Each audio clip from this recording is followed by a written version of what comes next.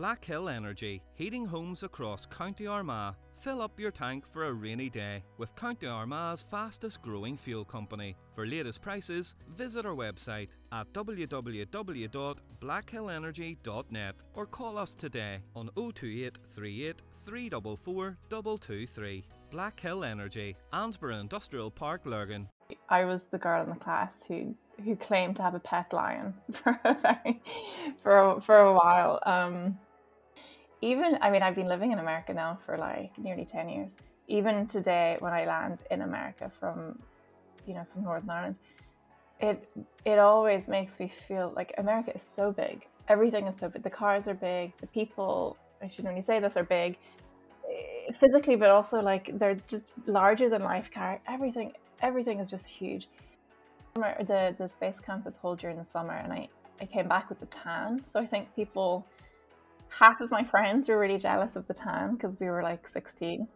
And, it was the summer, so I had a tan.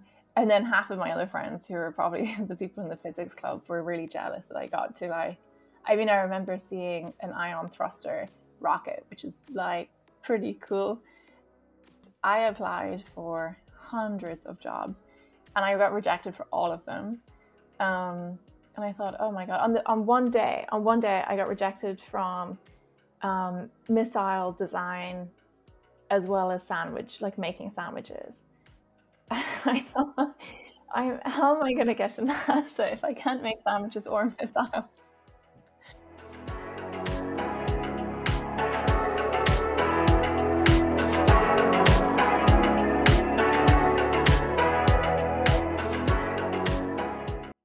Hello, this is Conor Neeson. I'll be hosting this week's Armagh Eye podcast. You have been listening to the voice of Sinead O'Sullivan. Sinead is an aerospace engineer who has worked with NASA to develop human spaceflight missions to Mars. Now, as a research fellow at MIT, she has taken the research methodologies she created at NASA and applying them to social sciences to better understand global challenges. In today's episode, we talk about growing up in Armagh, going to NASA Space Camp at 16, and the hurdle she has overcame to get back to mission control. Hi Sinead, thank you very much for joining us on the Armagh Eye podcast. I'm sure many of our listeners would be proud to know that one of their own's been involved in space exploration, but it'd be fair to say that your earliest memories were probably not of Armagh. No, I actually spent the first few years in somewhere much warmer than Armagh, which is Johannesburg in South Africa. So I moved to Armagh when I was in primary school, and I went to St. Catherine's Primary School. So I was the girl in the class who claimed to have a pet lion for a while. So yeah, I'm not born and bred in Armagh, but close to it. And so, really, that's a very interesting place to grow up in, Johannesburg, South Africa. And am I right? What kind of time period would this have been that you were growing up there? I guess without giving away my age, I lived there. We probably moved back to Armagh just at the end of apartheid. So it was interesting going from South Africa, which was segregated between black and white people, and then moving to Armagh, where people kind of said, "Are you a Catholic or you're a Protestant?" And so it was kind of it was interesting. But yeah, I lived there in the early 90s, and then moved over to Armagh, and yeah, it was a totally different place, but it's where I would say that I'm from. So yeah. And obviously that kind of coming into a school period, especially primary school, where all the other kids would have grown up with each other. How did you find settling in Armagh? I think I found it okay. I think my sister was probably a little bit, she was she was a little bit older than me. And I think because of that, she was probably just going into her kind of awkward teenage years. So she probably found it a bit more difficult. But for me, it was fine. I mean, it's funny because back then there weren't,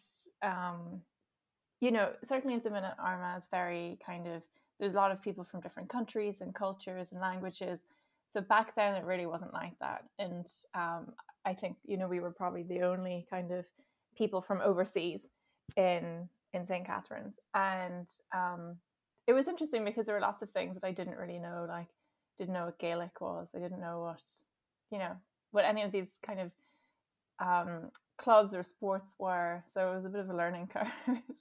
In fact, I've never played Gaelic, or I've never played camogie or anything. So it was definitely interesting. Yeah. And so obviously school would have been very different. Was there a different day-to-day of school between South Africa and Armagh? Oh, I don't know. I was kind of young. I mean, I think when you're that young, you kind of get up in the morning. You don't want to put on your uniform, but you have to. Like, there are some things that were the same. But I think, our uniforms would have been sundresses because it was so hot in South Africa. And then you're trying to find the thickest tights you can in Armagh because it's freezing. And then you go to school, and I can't really remember primary school, to be honest. I remember being in a classroom all day, and I remember liking it, but I don't really remember what I liked about it. And I think it's at that age, it's probably much of a muchness. Like, school is school. You probably don't want to be there, but you make friends, and it's fun to hang out with your friends. Yeah.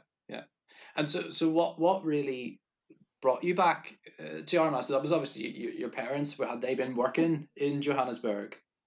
Yeah, they had been. I mean, I had no say in it. Yeah. I was kind of just transported.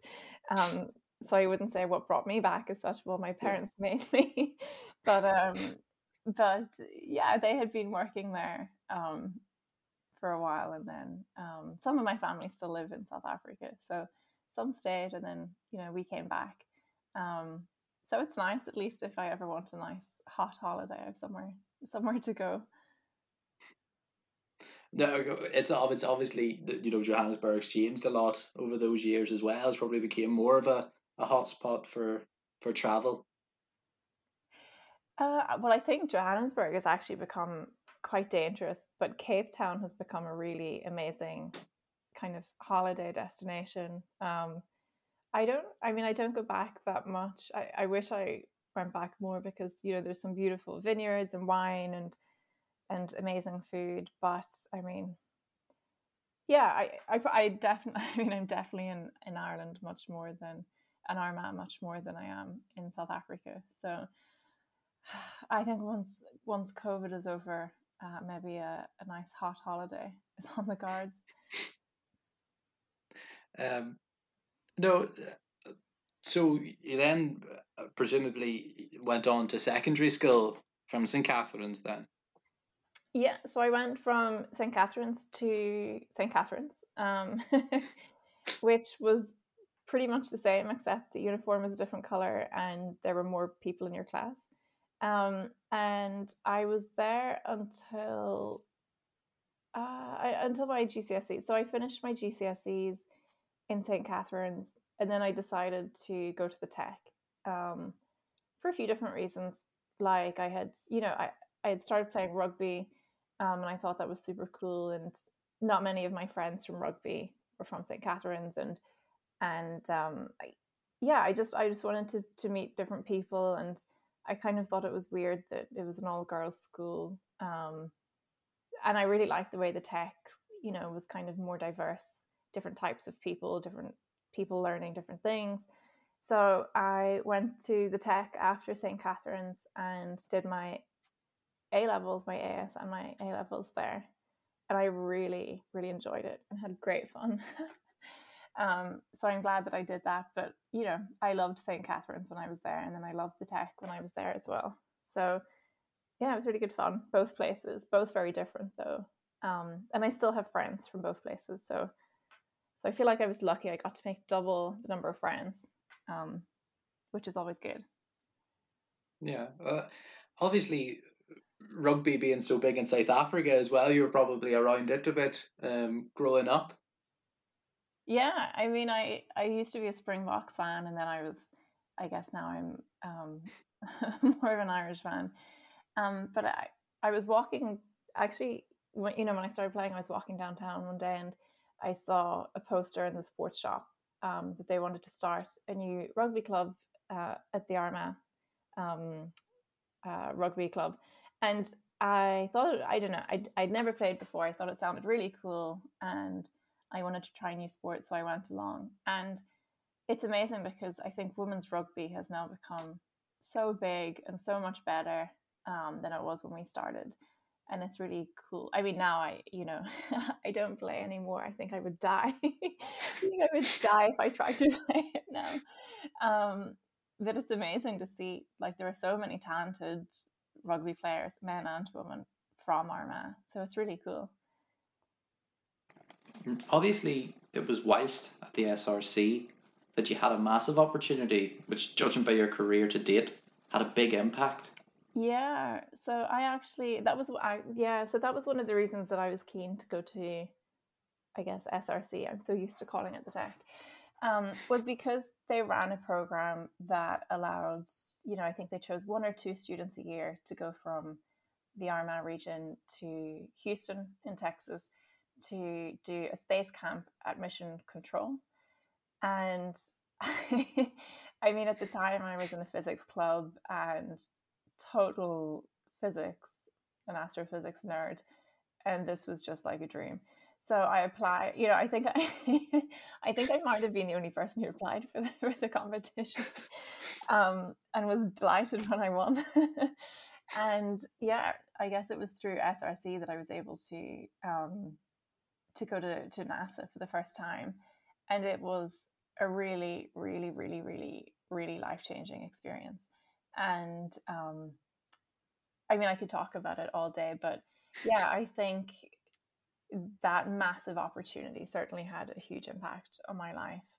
And I'm really glad that I had actually gone to SRC to pursue that. And I'm really glad to say that opportunity still exists. It disappeared for a few years, but myself, and with the support of quite a few people at SRC, have reinstated it. So students for the last few years have been able to go from Armagh to NASA at Mission Control every summer, which is amazing. Yeah, and have you had the pleasure of meeting any of these young people from Armagh, or imparted any wisdom on any others from throughout Northern Ireland or the UK in general that have visited Mission Control? Well, now when you say imparting wisdom, I'm not sure I do much of that, but I do meet the students who go because I am on the selection committee. So there's a pretty competitive process. Unlike when I went, I think I think I was the only person who applied who was interested in doing some obscure space thing. But obviously now space has become such a big sector, and also in Northern Ireland, it's such a big sector. So we actually get a ton of applicants every year. And myself and a few members of staff from SRC will spend a couple of days during the winter, usually November or December, and interview all of the applicants. And there are several rounds of the application process, and it's quite competitive. And then there's kind of like a space day that we do every year at the planetarium in Armagh, where we announce the winner. And then I work with the winner because there's a lot of work to do. So it's not as much fun as it is. It's not a holiday. It's really hard. So there's a lot of work to do before you go, because when you go there, you're actually doing quite a lot of work. So I work with the student to prepare them for the trip. And yeah, when they're there, I try to go to Houston to see them and to catch up with some of my friends at Mission Control. So it's a really, really cool way. And it's really weird when you get there and you're in America at Mission Control, and then you see students from Armagh. It's amazing. It's really cool. So it's moved on a long way from you just having to have a permission slip signed. Basically, yeah. I have no idea how they let me go.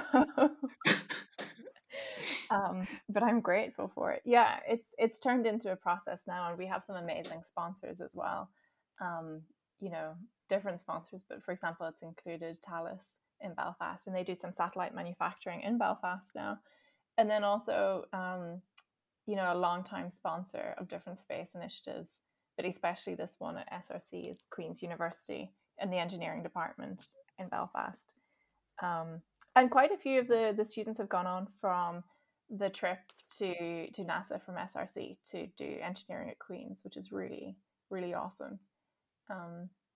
So yeah, it's moved on from when I applied. That's for sure. No, and obviously, so you were saying that, being very into physics growing up. Is there anyone who really imparted that interest in space and engineering onto you? Good question. I'm sure there are. No one that I can think of immediately. I had a few friends around the time who were really interested in these things, and we would kind of, we kind of had this weird mini physics club where we'd read different physics books and then discuss, and then read another book and discuss. And yeah, I don't know, it was kind of nice being in a friendship group of people who were really into it too. And to this day, one of my best friends went to do astrophysics at Oxford when I went to do engineering at Queen's, and something that we still talk about all the time is physics. Amongst other things, we're not that bored. Physics and a glass of wine, is that the... Well, I think when we were young, it was probably physics and a bottle of something else. But yeah, we're much more sophisticated now, physics and yeah. But yeah, I don't think there's any one person. I think I really enjoyed the type of questions of physics asked. Like, I remember one day thinking about time as a dimension, so you've got like the world that we live in, 3-dimensional. That's very easy to understand.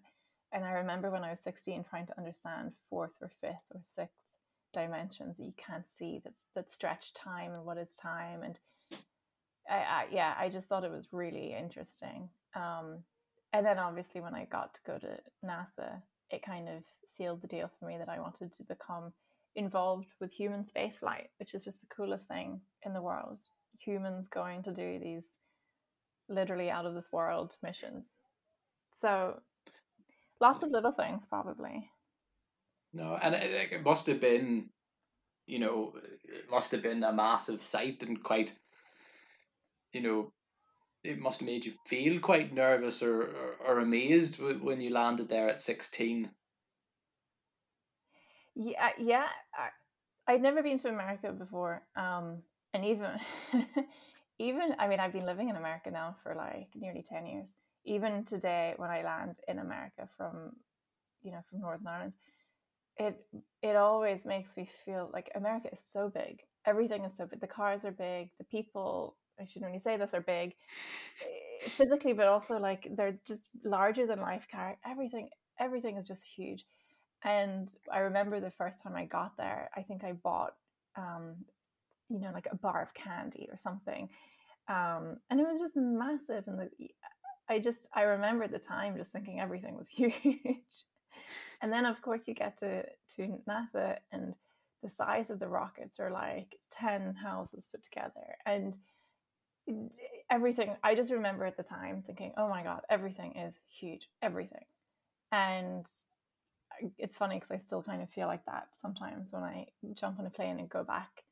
And when you land in the airport, you think, oh my God, everything is so big. So. And so when you were at the space camp, I mean, could you try to explain to someone what exactly you were doing whilst you were there? Because you were saying it's hard work. It wasn't a holiday. Well, yeah. So you get there and you're basically put onto a team. So I should probably start by saying that the premise of the space camp is that you are helping to design a mission to Mars for human spaceflight. So I guess there's 2 different types of missions, broadly speaking, at NASA. One is human spaceflight and one is robotic spaceflight. So for example, this week, I think there's going to be 3 different robotic landers that reach Mars. What the space camp deals with is human spaceflight, so humans going to places such as the International Space Station or Moon or Mars. And the space camp itself basically takes 40 students from all over the world and puts them into different, and you kind of have to compete and be interviewed for being selected into a different team.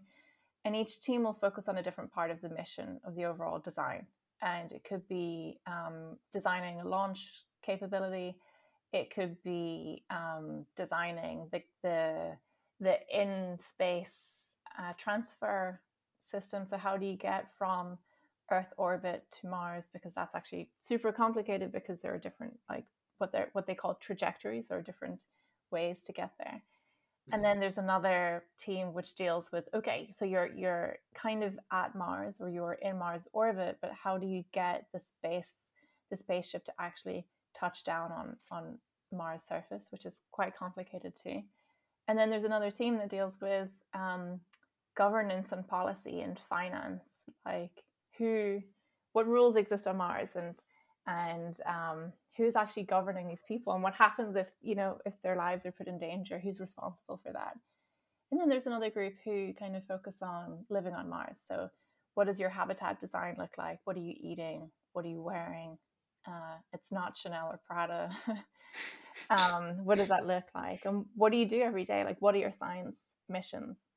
And so all of those different things kind of have to come together, and again, there'll be a team who have a budget and say, you have to comply within this budget. So everyone has to make sure that their designs fit within a budget and a time frame. And so you basically have 2 weeks with all these people, the other students, some who speak English, some who don't. Everyone is super excited about Mars. And it's like throwing a bunch of super excited students into a room for 2 weeks, and it's nonstop. And every now and again, you'll be working with astronauts or rocket designers or spacesuit designers. And then at the end, you have this big presentation, and you present your mission to the head of human spaceflight and the head of Boeing and Raytheon and all these other companies that do spaceflight stuff.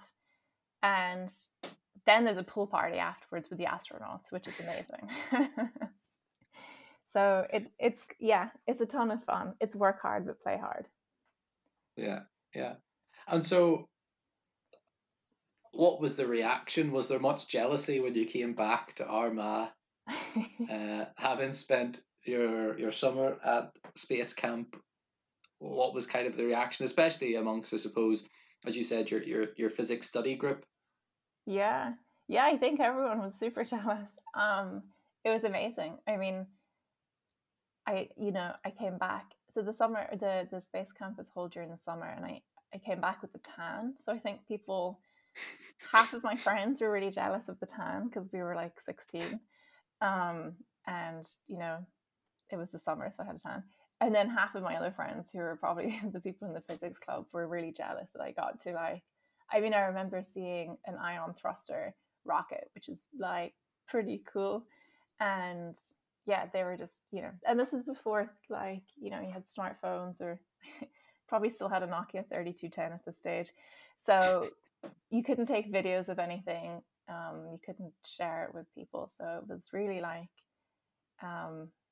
it's seen and done things that people were quite jealous of, I think. Yeah. And so really your career after that, once you finished, had that put the nail in the coffin of, this is what I want to do? I want to be working there on these spacecrafts that are going to Mars. Yeah, definitely. So I think we became, as a cohort, we became really good friends. Our group of students at NASA. I mean, to the extent that a few of us even got, not me, but a few of them got married to each other. To this day, we're still and I've been to a couple of their weddings, so we're still really good friends. And when we left space camp, we all kind of said, oh, hey, we'll see each other back here in a few years' time when we're working here. And everyone was just, I think, left and applied for the engineering program or the astrophysics program or whatever, however they could figure out how to get back to mission control. And for me, that was applying for aerospace engineering at Queen's. So when I rocked up and I was like, yeah, I'm going to be an astronaut and I'm going to be, at NASA, I think people were like, okay. But I kind of like indirect, like after it took a while, but I kind of got there in the end. But yeah, I was super excited about it. I definitely knew that's what I wanted to do. Yeah. And so I'm aware that it wasn't as straightforward as that. No. There was a bit of a bump in the road in between where you kind of suffered from, I suppose, what you would describe as some sort of imposter syndrome, maybe that you hadn't realized yet, but maybe thinking that you weren't ready. Yeah. So as much as I really wanted to go and be an engineer and go to NASA and whatever, I think no one's career is where you go from A to B and then to C and then D is where you actually thought that you'd end up. And I ended up taking a gap year, which I hadn't really planned to do. I just didn't feel like I was ready to go to university yet. Although I knew what I wanted to do, I was a bit nervous about whether or not I'd be able to do it. I guess I had seen some really amazing stuff at NASA, and it just felt like it was, as cool as it was like above my pay grade. And I kind of thought, oh my God, if this is what I have to do when I get to Queen's, I don't know how to do it. And so I took some time. I took a gap year, and then I reapplied to Queen's, and then I started the engineering program, and it was amazing. It was so much fun. It was like being at a 3-year version of Space Camp. It was like, again, it was like, I mean, there were, I think, 25 people in my class. So just 25 really excited engineers, building planes and doing weird stuff.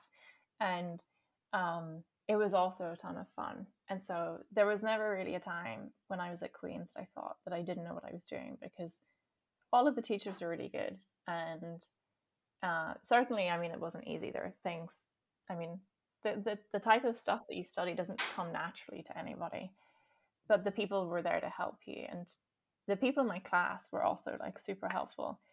So I got through the engineering degree, which was tough but fun. And then it's like you realize, oh, there's no job at NASA that you apply for, that you just go there and work at NASA. And so it took me a couple of years to figure out, how do I go from Queen's to NASA? And I applied for hundreds of jobs, and I got rejected for all of them. And I thought, oh my God, on one day I got rejected from missile design as well as making sandwiches. I thought, how am I going to get to NASA if I can't make sandwiches or missiles? So it was, it's kind of like when you finish a degree. If anyone listening to this has done a degree, it's really hard trying to get a job, like really hard. And so I kind of thought, God, what do I do? How do I mean, at this stage, I thought for sure I'm not going to get to NASA. That dream kind of died. And so I ended up working in finance, which is a little bit weird, but it was a job, and I thought I would learn a lot. Yeah. And I did, and it brought me back to America. And so I was like, okay, things are big again. I was back in New York this time, which, if possible, things seemed even bigger than in Houston. And I was working in finance, and I learned a lot, but I didn't love it. Like, I didn't have that same kind of excitement. The people weren't as excited. Yeah. Like, something I love about engineering is that the people are so excited. Like at Space Camp or at Queen's, it's kind of like a team sport. And so I didn't feel that same excitement. So I kind of thought, okay, I took some time out and thought, how do I get back to NASA, and how do I get back to human spaceflight? And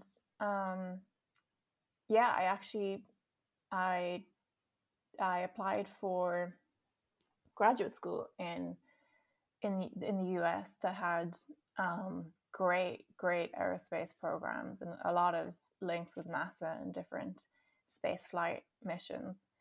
And while I was waiting to hear about whether or not I got into those, I quit my job, and the people in my job thought I was crazy. Like, oh yeah, you're quitting your job to become an astronaut. Good luck. And ended up doing some work at the European Space Agency on human spaceflight. And it was amazing. And then I got accepted into a program at Georgia Tech, which is in Atlanta. And basically there I started to specialize in human spaceflight and got to work on the real life Mars mission design with NASA. Yeah, so I suppose it was a roundabout way in these kind of opportunities, but obviously it was once you got to Georgia that you realized that you were back at NASA again, where you wanted to be. Yeah. But you also did some work with the US Air Force and the Navy whilst there too. Yeah, so basically, yeah, I basically specialized in a type of engineering that it's called complex systems. So it takes systems that are super complex, and then my specialization was being able to, I guess, mathematically figure out what the best of all of these different systems, or how to best run these super complex systems. And so the complex system could be anything from a missile design and aircraft design. At NASA, it was human spaceflight mission. So the complex system was the Mars mission. And my job there was to try to figure out how to make a mission that was the cheapest, but the safest, but also the most interesting mission that they could make. And then the work I did with the kind of the defense sector was around robotics and drones and underwater, like really cool underwater submarine stuff. And again, focusing on complex systems. So how is this complex system? How does it work? How do we make it better? So yeah, I did a ton of really cool stuff. You know, literally no day was the same. I'd be talking to astronauts about their spacesuit design, and then I'd be like testing some stuff underwater, and then I'd be doing all sorts of weird stuff every day. My desk was full of like weird robots and half-eaten sandwiches, and yeah, it was a ton of fun, but like a lot of different. I was so lucky that I got to do so many different types of problems. Yeah, so there was obviously a lot of projects at that time, but would you say that the one that you were most proud of was working for that Mars human space flight? Yeah, definitely. I mean, the human spaceflight mission is by far. I mean, at the minute, I have a lot of interest in robotic missions. I really like the new robotic missions that are like this week. We're going to see, hopefully, if everything goes to plan, we're going to see 3 of them reach Mars this week. But there's something amazing about human spaceflight because, I mean, if you ever meet these astronauts, it's pretty cool. Like they basically strap themselves onto hundreds of tons of combustible fuel and leave Earth and then go do stuff that we don't understand because it's so wild and complex and zero gravity, and then come back and they're normal people. So I love human spaceflight missions. I think it's so cool, and I think getting to work with like people are the most complex system in the world. Like we think differently to each other. Our bodies act differently. We have different cultures, and trying to get a group of people together to do long-term or I guess long duration space flight is like really it's an interesting challenge, but it's definitely the coolest. It's definitely that.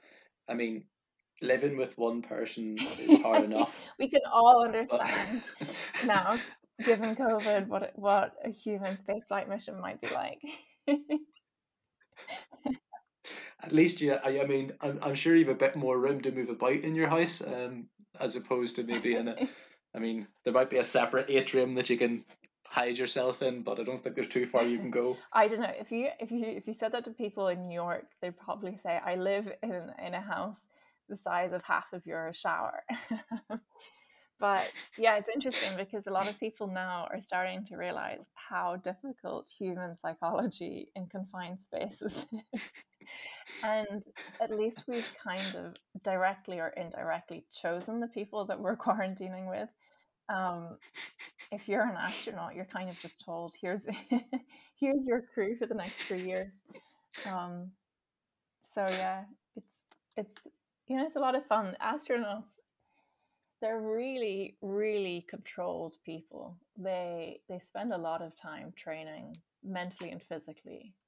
So I guess unlike astronauts, we're not really prepared for what we're doing at the minute. But just to give you an idea, like an astronaut will spend. So if you look at the space flight or the spacewalks that they do at the space station, usually it's to fix something on the outside of the space station. So they're kind of tethered on the edge of the abyss. For every minute that they spend during a spacewalk, and sometimes those spacewalks can be up to 3 hours long, for every minute they spend on that spacewalk, they spent 8 hours training for that minute. A lot of the training is done in Houston. It's done in the massive swimming pool where they have a mock-up of the space station, because it's the easiest way to kind of replicate having zero gravity. But yeah, it's very, very controlled. They've spent a long time training for it. We have not. We've kind of just been thrown into it, and we're kind of just hoping for the pubs to open. We're probably not as not as trained as they are, but yeah. No, I think it is the patience. But then you added Harvard to your CV as well, with a master's in business. Yeah, so I decided to go and do, much to my parents' dismay, another degree.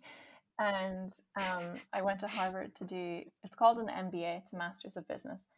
And I thought it would be really interesting because a lot of what we're seeing in the space industry at the minute is being done commercially. So SpaceX. So I guess space used to be pretty much orchestrated by the government. So the government would choose the astronauts, the government will build the rockets. And now you're starting to see that most of the exciting work is being done by private companies. SpaceX, Jeff Bezos, his company Virgin Galactic. I mean, there's a ton of them. At the minute there's over 100 private kind of startup companies focusing on launch systems. So kind of the cool thing in Silicon Valley at the minute is to say that you have a rocket launching startup. And I just wanted to better understand, because I've been doing government related work for so long, I wanted to better understand what the private sector, what that was doing, and better understand the business around some of this technology. So I went to Harvard and did my master's there and got to do a ton of really cool research around policy of technology and the economics of technology. And I gave a talk it's not famous, but I think quite a few people have seen it now, around interplanetary economics. So starting to look at how do we create government on Mars? How do we mine asteroids? So a lot of people invested in a company that was going to mine an asteroid and make us all trillionaires. And I basically went through some of the policy and the economics of those types of missions. So very, very different type of work, but very interesting because people are starting to ask these questions now. We kind of understand that the technology is there. What can we do with it? Will people ever really be like building settlements on the moon or on Mars? And I think the thing that's stopping us from actually doing that isn't the technology. I think it's these questions around the economy and politics. So I did that at Harvard, and I thought that was really cool, and got to meet a ton of really cool people there, and quite a few Irish people also at MIT and Harvard. So there's a good network of people that are there from around these parts as well. So yeah, it was a ton of fun. Yeah, because I mean, if there was someone from Armagh told you that they have a rocket launcher startup, you'd probably look at them Well, a the wee bit police would funny. probably have. So interestingly, I tried to do something not too dissimilar from what you're saying a couple of years ago, and it turns out that it's illegal to. So some of the material that you need, some of the chemicals that you need to do, and we were trying to create the UK's highest altitude rocket, which I think was 30,000 feet or something. So we're not talking about a firework here. We're talking about something quite big. The problem was that because of, let's just call it political shenanigans, you're not allowed to buy the materials that you need to create rockets in Northern Ireland. So if someone tells you that they have a rocket launching startup in Armagh, there's something there's something else that they should probably tell you first. No. So then, yes. So you discussed this, and you were looking at Harvard, and you went to Harvard, and looking at this commercial side of space travel and space exploration, and then went on to MIT, which is probably just as well known, just by its name. And there you worked a wee bit more with geopolitics. Yeah. So MIT and Harvard are both in Boston. I think Harvard's probably better known here than MIT. MIT, it stands for the Massachusetts Institute of Technology. It's a university, but it's an engineering school. So I think it's like the world's #1 engineering school. And yeah, it's probably where you find a lot of hardcore engineers. And because I've been doing so much work around policy of technology, and at this stage I had kind of moved beyond just rockets and space. I was looking at autonomous vehicles. So basically looking at the legal policy around that. So if an autonomous vehicle were to kill someone, who's to blame? Is it the person who programmed the car? Is it the passenger inside the car? Is it the car manufacturer? And there are a ton of questions like that around technology that it's like, well, we don't really know. But we're starting to use this technology. And so we need to figure it out. And so I joined MIT's, it's the lab is called the AI Policy for the World. And it's really looking at policy for artificial intelligence in basically outside of the EU, the US, and China, because the EU, or Europe, and America and China have, like, basically their artificial intelligence is so good that they're able to do things like hack governments and manipulate elections and all the kind of stuff that we've been hearing about. And what it really means by geopolitics is saying, okay, whereas before people used to, or governments used to make strategies based on trade and how much food they had and how much water they had, and kind of swapping one resource for another. And if you have, country X has to give us supplies or resources for this price because we're going to give you something back for another price. Whereas we used to do that for physical goods, now we do that with technology. And so geopolitical technology looks at how do we use artificial intelligence to become more powerful than other countries. And if you think about China and the US, is it too powerful sometimes? Just because they're creating the technology at MIT doesn't mean that we should use it. And if we do use it, how do we use it in a way such that sub-Saharan Africa is enabled by it instead of using it to thwart their elections or to become more powerful and to extort countries? And so I guess my research at the minute asks questions around, should we have this technology? And if we are going to use it, how do we use it in a way such that, we use it for the benefit, the net benefit of, I guess, all of these different countries? And these questions are kind of tricky because they, even Europe and America have very different ideas around regulations. So in America, anything goes. There are no regulations around autonomous vehicles. Whereas here, Europe is very pro. Well, I guess I shouldn't include Northern Ireland in that anymore. But in general, our economy is very pro regulations. And so, yeah, I ask questions around how do we move technology, but make sure that everyone's safe. So quite far away from the space industry. But some of those technologies do include space technologies. So satellites, for example. How do we know that there isn't a Chinese satellite above, Northern Ireland right now collecting data that we don't want it to collect?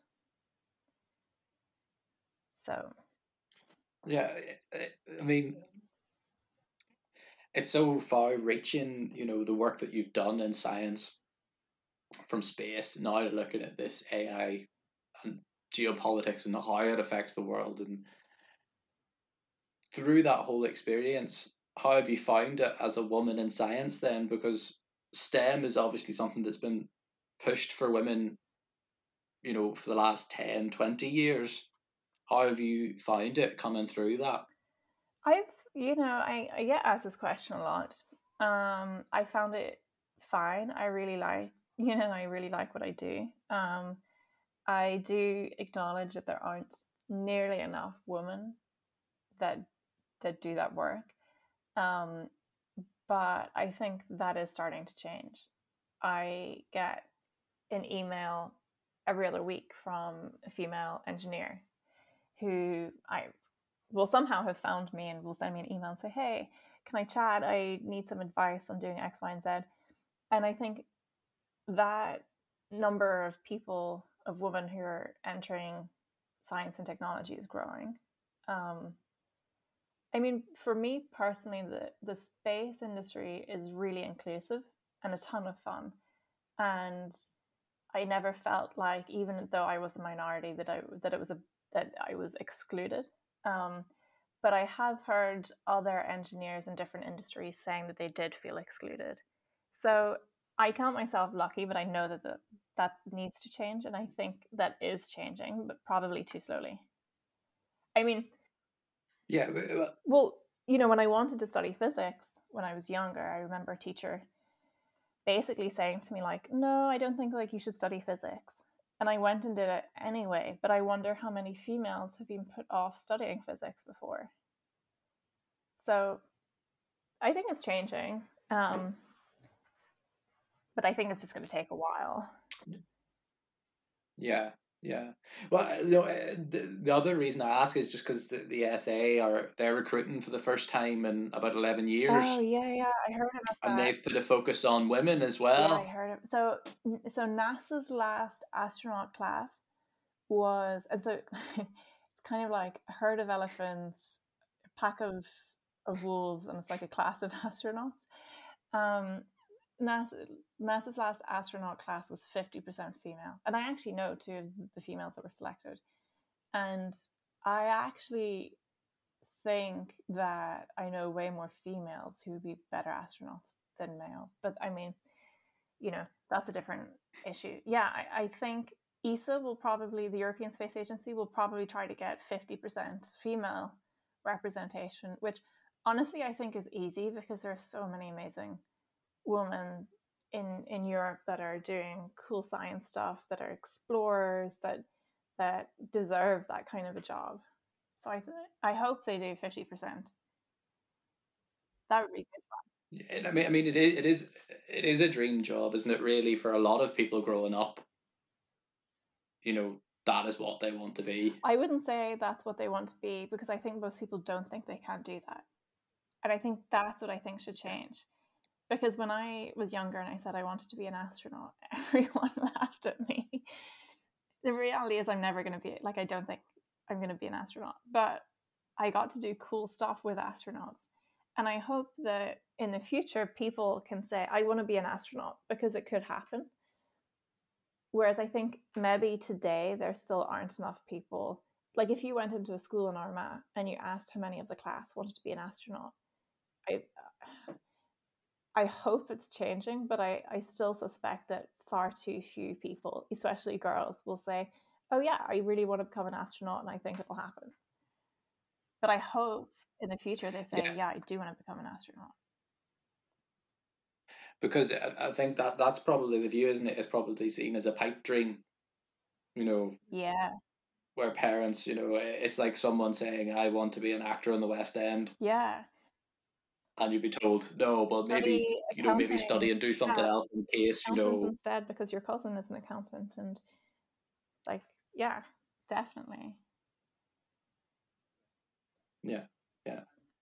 And really, it just, we're finishing up, we're coming to the end, but really just wanted to ask you about, did you really think that you'd make it back to NASA after leaving at 16? Yes, when I was 16, because I think when you're 16, you think everything is possible. So when I was 16, yes, because I had just been there and I saw everyone there and I kind of was there, and I thought, okay, I just have to do this again. Like I just have to go to adult space camp. And then I think when you actually start looking for jobs and you realize how difficult it is to kind of get from A to B, when you're a bit older, you become disillusioned. And again, like I never want to go back to the stage where I finish my degree and I'm applying for a graduate job. It's really, really hard. I'm pretty sure, like, I got an email a few months ago from a job I had applied for over 10 years ago saying that they're no longer going to consider me. I mean, like,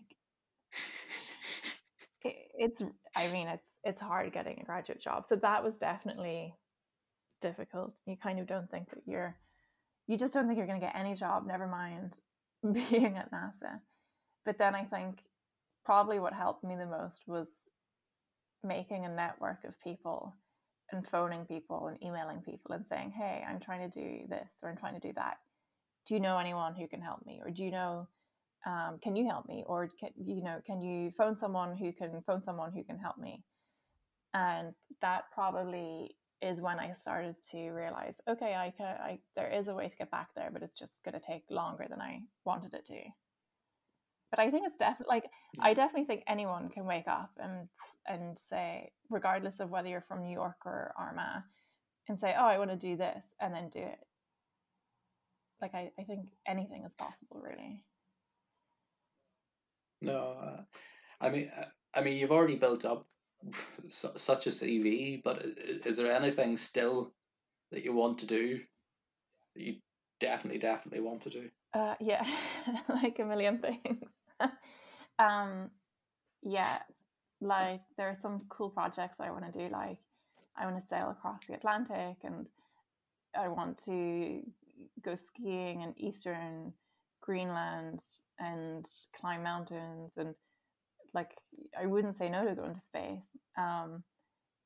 But these are all dreams that you can work towards. I mean, at the minute I'm really happy because I love my job and it's really interesting, and every day I meet interesting people. And I think, yeah, there's no one big thing that I think in my career I definitely want to do X, Y, or Z.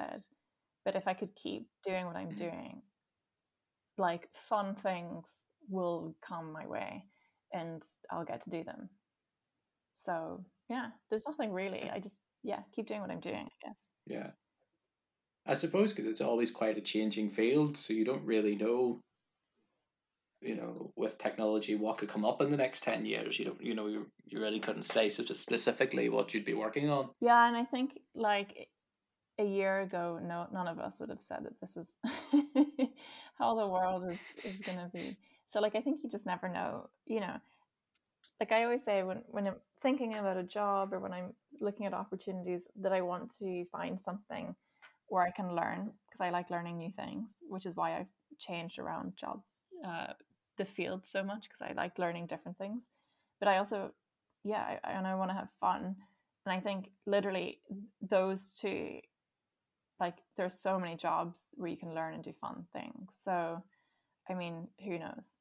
You know, maybe I'll become a music manager, or maybe, who knows? But like, I think anything is possible, and if you have fun and learn, then it's a good job. Then I consider it. Yeah. And have you any words of advice for anyone hoping to be an astronaut or get involved in maybe NASA's work at space control? Or is there anything that you'd like to say to people at home maybe listening? Yeah, Northern Ireland is becoming increasingly important in space, and there's a ton of space activities happening in Northern Ireland.